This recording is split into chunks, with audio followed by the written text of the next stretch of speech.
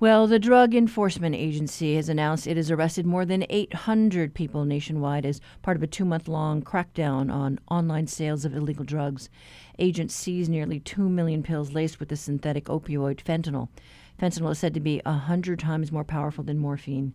The news comes as the Kauaʻi Police Department issued a warning this week about the increase of fentanyl use on the Garden Isle. The Conversation's Russell Subiano talked to two residents with eyes on the situation, Police Chief Todd Raybuck and Keala Foundation founder Aaron Hoff. My buddy just came out with a documentary. It took him about a year to put it together. It's very well put together. It's on the fentanyl problem, and it's a huge problem. It's on Kauaʻi right now, and it's pouring through our community. It's in all types of drugs. That's from a video posted on Instagram by Kauaʻi resident Aaron Hoff. He started a foundation on his home island that helps provide youth with opportunities to live healthier lifestyles. It was his video that prompted me to ask, what is fentanyl and how bad is it? So I called up the Kauaʻi Police Department and spoke to Chief Todd Raybuck. So fentanyl is a synthetic opioid. A more commonly known synthetic opioid is probably oxycodone, which is often referred to by its trade name of OxyContin. And so these drugs, these opioids, make up a wide range of both synthetic and non-synthetic painkillers or narcotic analgesics. And they're made both by pharmaceutical companies. Those are mostly in pill form and sometimes in a liquid form. And then illicit form, such as fentanyl is illicit, heroin is illicit, meaning illegal. The danger with fentanyl is, in the illicit form, it's 100 times more powerful than morphine. Just 2 milligrams of fentanyl can cause an overdose. And to put that in perspective, 1 teaspoon of salt is 2,300 milligrams. So 2,300 milligrams of salt in a teaspoon, and only 2 milligrams of fentanyl could cause a fatal overdose.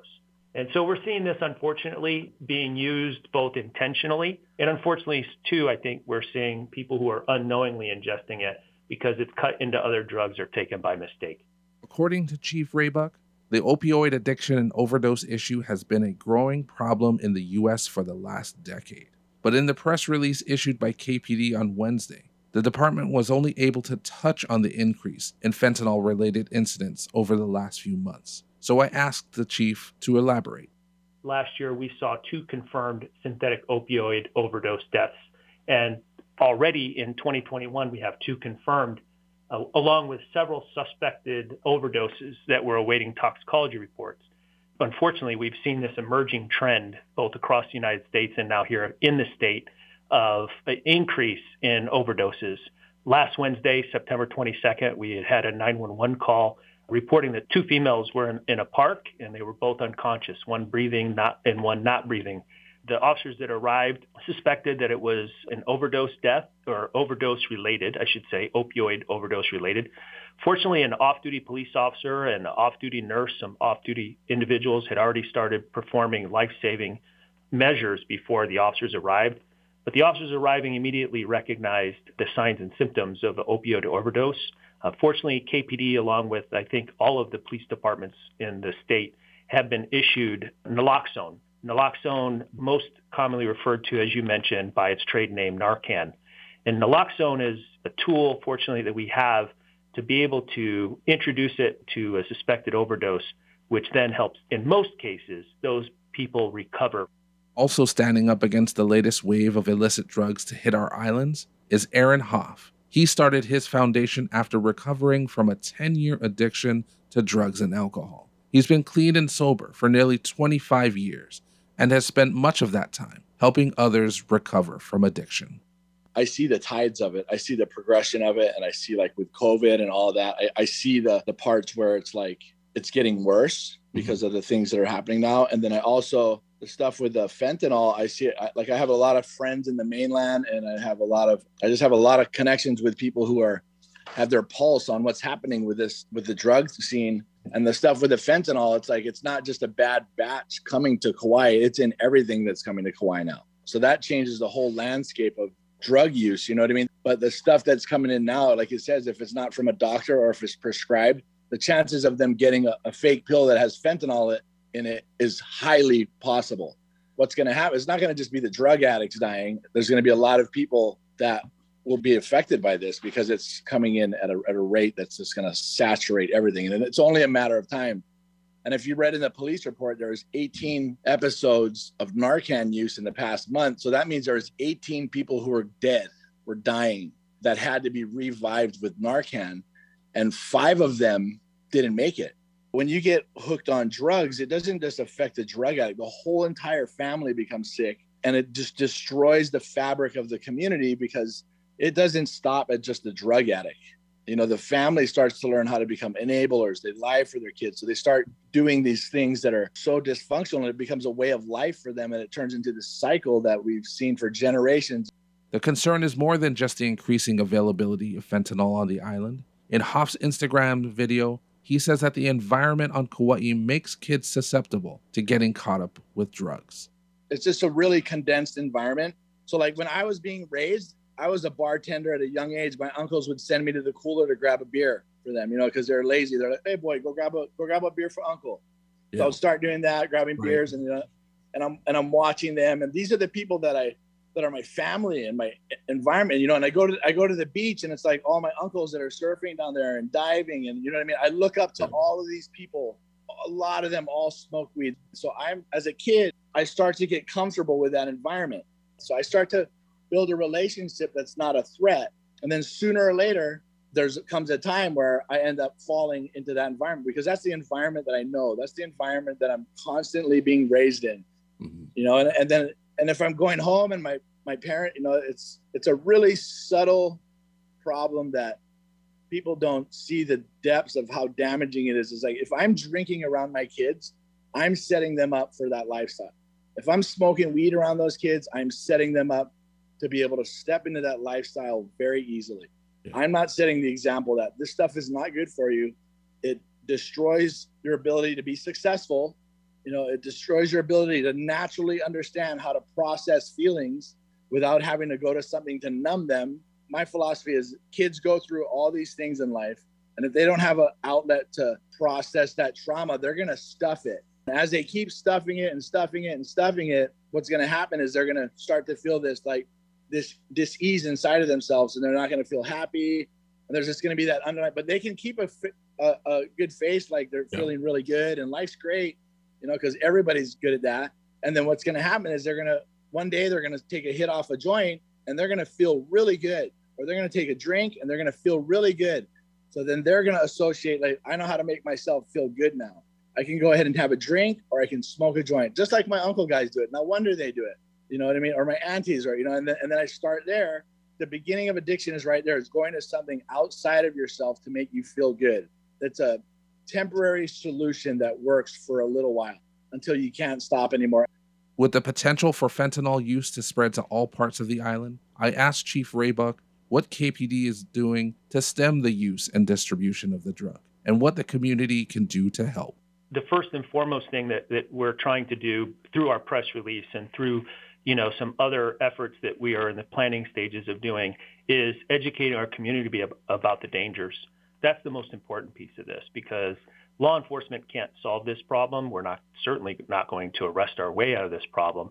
And so the biggest thing that we're focused on right now is educating our community. That's one thing. Obviously, we're targeting the importation and selling of this drug. And so we have ongoing investigations to try to identify where the drugs are coming from. We work with all of the counties in that attempt, as well as with our other state and federal partners, to try to reduce and eliminate the supply.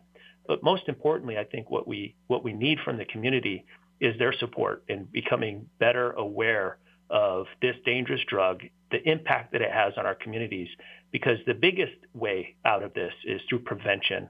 If we can communicate and educate our folks about the dangers of this drug and prevent people from using the drug and assisting them in getting the help that they need, we can hopefully try to save lives, and that's our goal. That was Kauaʻi Police Chief Todd Raybuck and Keala Foundation founder Aaron Huff talking with HPR's Russell Subiono. You know, to honor Hawaii's last reigning monarch, the State Archives recently launched the digital collection of Queen Liliʻuokalani's personal papers on what would have been her 183rd birthday. In a nod to National Archives Month, we revisit our conversation with State Archivist Adam Jansen about the unprecedented access now available to all. We're very honored to be the repository that Her Majesty chose to deposit her personal manuscript collection with before her death. And so we've been sitting on this collection for, well, obviously over 100 years. And it is really an unprecedented view on the life and time of the Queen, because it includes not only her papers, but also her husband's family business papers. So the collection itself goes back to the 1830s, 1840s, and documents the Dominus family businesses and all they did, and then carries all the way through, really to the end of her life. Looking at this massive collection is an opportunity to understand who she was as a person at a level that individuals have never had the opportunity before. There's no filter. There's absolutely no filter. Nobody's interpreting it for you through their worldview, saying, I think this is the important stuff, or this is how I interpreted her words. This is an opportunity for the public to go in and at an intimate level, read her personal diary entries, things that she wrote for herself and wanted to deposit in the public archives so the public could read it and understand everything she had to go through and what was going through her mind. It's amazing. In this day and age, that's the type of leader we need to draw inspiration from. From her entire life, she did nothing but try and better the life of her people. And it is just a beautiful, amazing story of perseverance. And the last time we talked, you had shared the story that you had come across a letter that she wrote to, I believe it was the son of her financial person. And it was a letter that she wrote. She had just gotten word that Princess Kauaʻi had passed. That is also one of the collections we have. It's not in her personal manuscript collection, but it's actually in J.O. Carter's collection, which we are also working on getting digitized as well. And again, it's one of those unbelievably intimate windows into her thought, because she was pen pals with J.O. Carter's son. J.O. Carter was her financier and representative here in the islands when she was in D.C., fighting for restoration. But for some reason, she'd struck up a pen pal relationship with his son. And, how's it going? Are you enjoying going to school? Just really friendly, chatty stuff. And she's writing to him, and halfway through the letter, she stops and says, she's writing, I heard Kauaʻi is getting better, and, I'm looking forward to seeing her. And then halfway through the letter, she stops and says, I've just received a telegram letting me know that she passed away. So we know exactly where she was and when she received and how she received the news. I have chicken skin just talking about it. Such a powerful story. And then with this unbelievable heartbreak, she still ends it with much aloha, because that's who she was as a person. And it's just a beautiful, again, very intimate view into who she was. But those are the kinds of documents that you have at the State Archives. And again, because we've put everything out there, and we have a very comprehensive digitization process where it's not just digitize it and get it out there. It's replicate the experience as if a researcher came into the facility and physically looked at the files. So we do things like digitize the folder. So how is it intellectually organized? And then we digitize front and back of every single page, because I don't want my team to determine whether that pencil mark on the back is inadvertent or did it have significance. And for the bound volumes, we digitize the front cover, the interleaves, and then if they only use the first 10 pages out of 100, we digitize the other 90 anyway. Because we want the researchers, the public, to know they have access to absolutely everything we have. That there's no question of, maybe there's something in the back that, really had some hidden significance. It's all out there. We want everybody to use it because we're the public archives. We're their archives. And if the public doesn't have access to it, is it really a public record? So our huge push during this whole unfortunate pandemic has been to digitize some of the most important things we have so that the public everywhere, anytime, can have access to these resources. And that's the beauty of this, because for the folks on the neighbor islands that are looking things up that have an interest, they have to come to Honolulu and knock on your door and sign in, and now they can just do it from home. And that's absolutely it, because we've had to reduce the number of researchers that we allow in. We're one of the only memory institutions that stayed open through the whole pandemic. But to make allowances for the difficulties, we've had to spread the tables out. We've had to cut the numbers down. So we occasionally have literally lines out the door. So people have to queue up, and we guarantee them 2 hours. But if there's people out the door, we've got to get them in too, because they have rights to access. So if you're coming from a neighbor island, that can be difficult, and it's not fair. It shouldn't be any easier for people on Oahu than Maui or the Big Island. So how do we create equity, and how do we get greater appreciation for the richness of what is contained in the public archives? So we basically have then these documents, just everyday stuff, but really meaningful when you think more than 100 years has passed. And that, to me, is the beautiful thing about the collection, is it is everyday stuff. It's her writing to Ka'iolani as a sibling-level relationship and discussion. It's her writing to heads of state. It's her writing to D.C. to say, I need to be restored. So it's a gamut of everything. It's her political. It's her as a sovereign. It's her as a person.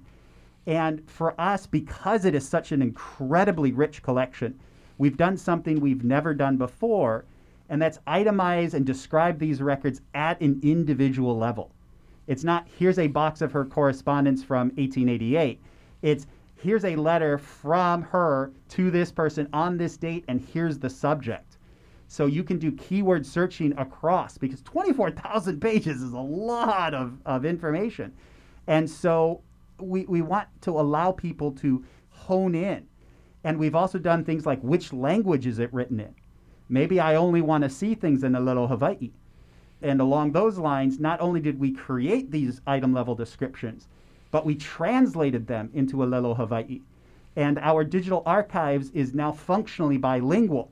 So we can finally, for the first time in our history, present all of this in the language of preference of the researcher. That is truly amazing. And we're just so excited about what that opens up for us as a public archives, being able to more fully support and encourage research in the 2 official languages of the state. What a banquet you've just laid at our feet. We couldn't think of any better way to honor Her Majesty's birthday than to make all of this available to the public, which ultimately was her wish. Is there anything in particular that users need to know? Just be prepared. There is so much to have to work through that it's not like a library. You just can't go and pull a book off the shelf. So you're going to have to dig in, get comfortable, but it's yours. Download it, do what you want, print it out. Along those lines, we also digitized all of our 120 photographs of Her Majesty in very high resolution, make them poster size, put them in classrooms, bring them to work. This is public material, public domain. We don't charge for you to use it. So please make use of this unprecedented resource. Yeah, and share it. Please. All right. Thank you so much, Adam Jensen. It's an honor. That was Adam Jensen, State Archivist, talking about how it has digitized 24,000 documents as part of the Queen Liliʻuokalani collection, and it's thanks to a grant from the Liliʻuokalani Trust. The archives launched the online access for all to use and share on September 2nd, the Queen's birthday.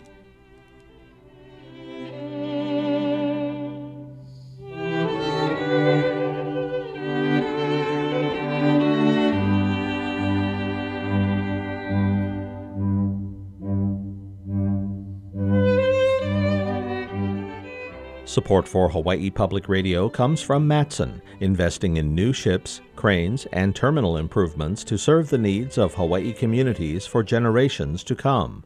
Matson.com. And joining us for today's reality check is reporter Nick Ruby. Honolulu Civil Beat has an update on a disturbing story about a case of mistaken identity. Hi, Nick. Thanks for having me on.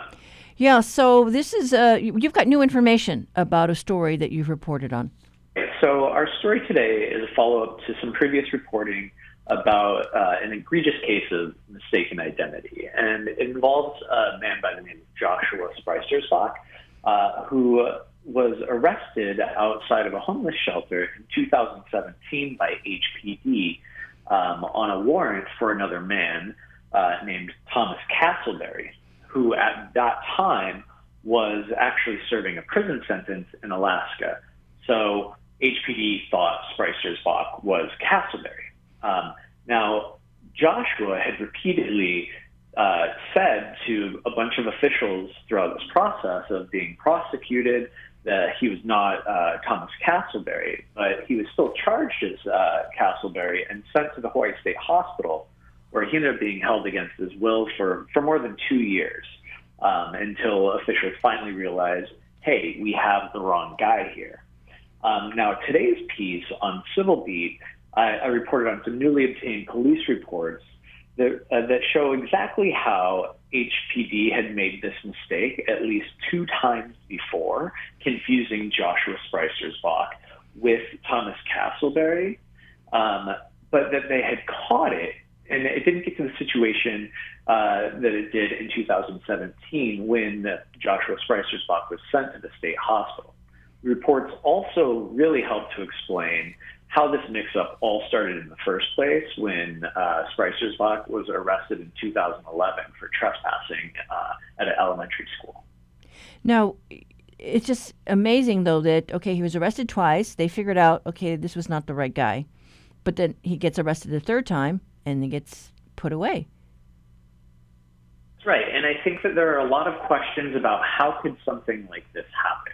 Now, the Hawaii Innocence Project has taken up Joshua Spricer's Bach's case, and they're trying to get to the bottom of it. But first of all, what they're really trying to do is they're trying to clear Joshua's name. Because right now, in the eyes of the police and the courts, Joshua Spricer's Bach still maintains the alias as Thomas Castleberry, even though it's been proven repeatedly that he is not, in fact, Thomas Castleberry.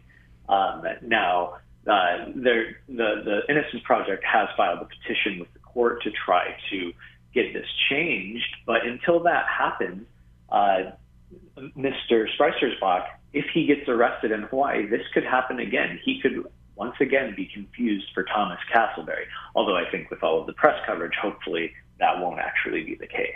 And Castleberry, your reporting found out that was actually his grandfather's name. So that was part of that mix-up. Exactly. So this mix-up really started in 2011 when Joshua Spricer's Bach was arrested for trespassing on school property. When the police officers asked for his name, he gave the name Castleberry initially. And they asked his first name. He started dancing around it and then said, hey, my name's William Castleberry. Now, William Castleberry is actually Joshua Spricer's Bach's grandfather, who is of no relation to Thomas Castleberry. So when the police put in the last name Castleberry into their database, it popped up a warrant for Thomas Castleberry, which is when they decided to arrest him on that warrant. Although at that time, Joshua had never, he gave his real birthday and social security number. And so in that case, eventually the police officers realized, or the courts realized, that Joshua was not Thomas Castleberry, and they never actually went after him for that warrant. And again, that happened a few years later. All right. Well, it's certainly an intriguing story, and we invite our listeners to check out the story online. But thanks so much, Nick. Did it. That was Nick Ruby joining us with today's reality check from Honolulu Civil Beat.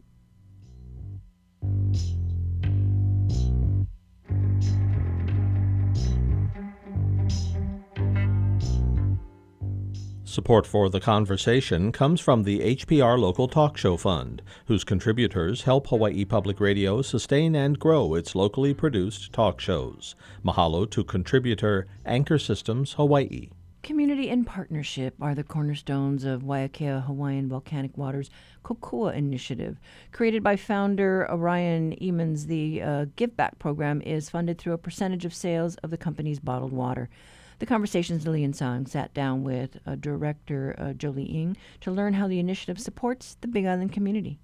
We do a lot of community work at Waiakea, and the beautiful thing about it is I'm encouraged to do so. I'm encouraged to go out and find more people to help. I'm encouraged to keep connecting and making partnerships, and it's very team-driven, and I have to say that I wouldn't be able to do it without the help of others. Really takes everyone pulling together to make our community stronger.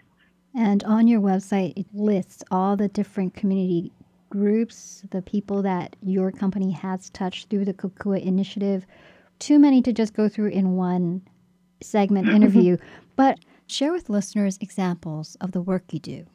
We really do individual case-by-case service. What I do is I meet with them, and then I ask them what their needs are, and then we go from there. So like Mountain View Elementary, they needed slippers to have in the school ready for children without footwear or their footwear is breaking. So we did a drive, just like we're doing for the Hawaii Diaper Bank this Saturday. We did a drive. We collected slippers, and then Waiakea Kokua Initiative matched whatever we collected and tossed in a little bit more and donated the slippers to Mountain View Elementary School. And then we also, of course, donate water to the food basket or Hawaii Island Food Bank.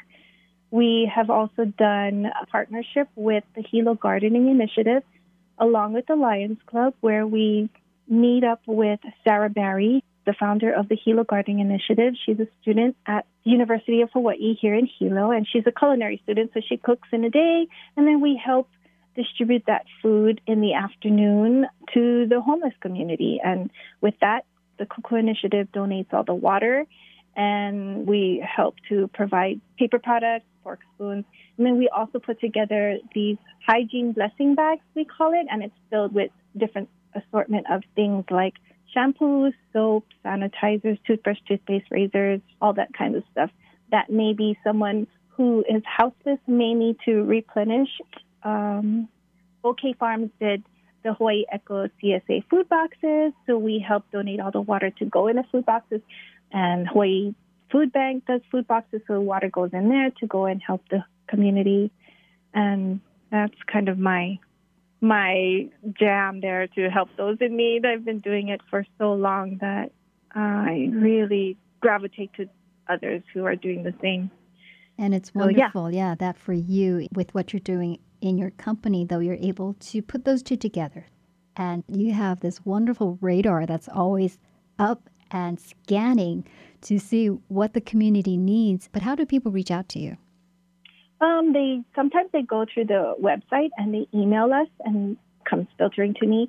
A lot of the times I'm connected with many organizations, so it comes through the organizations. And you know how it is in Hawaii. It's really the coconut wireless where people talk to other people. And then we get connected that way as well. But if people do want to connect with the Kokua Initiative, all they have to do is go to our website and shoot us an email through the contacts. And it'll come to me really quickly. Mm-hmm.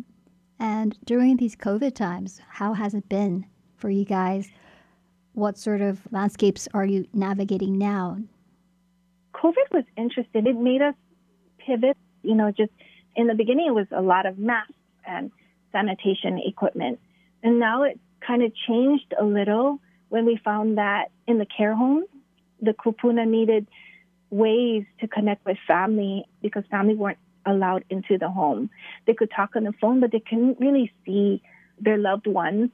So we figured out a way to get the Kindles so that they could video conference each other through iPhone and through the Kindle app.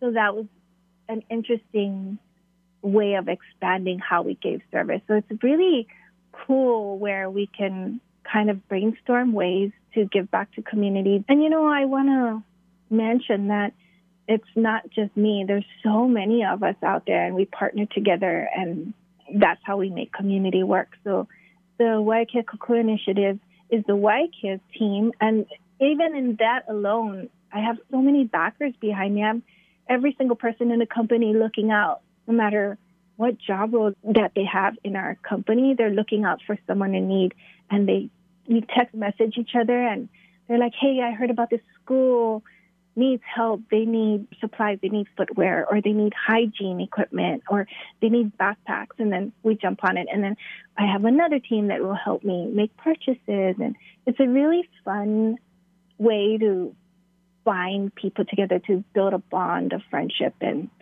when we're trying to do good on top of our job that we already have, Mm-hmm, mm-hmm. And a current need Kokua has identified is assisting low-income families with young children. There's an upcoming diaper drive you're holding, right? Yes, this is important work because I'm not sure if everybody knows this. 1 in every 3 families has to make a decision between purchasing diapers or purchasing food every month.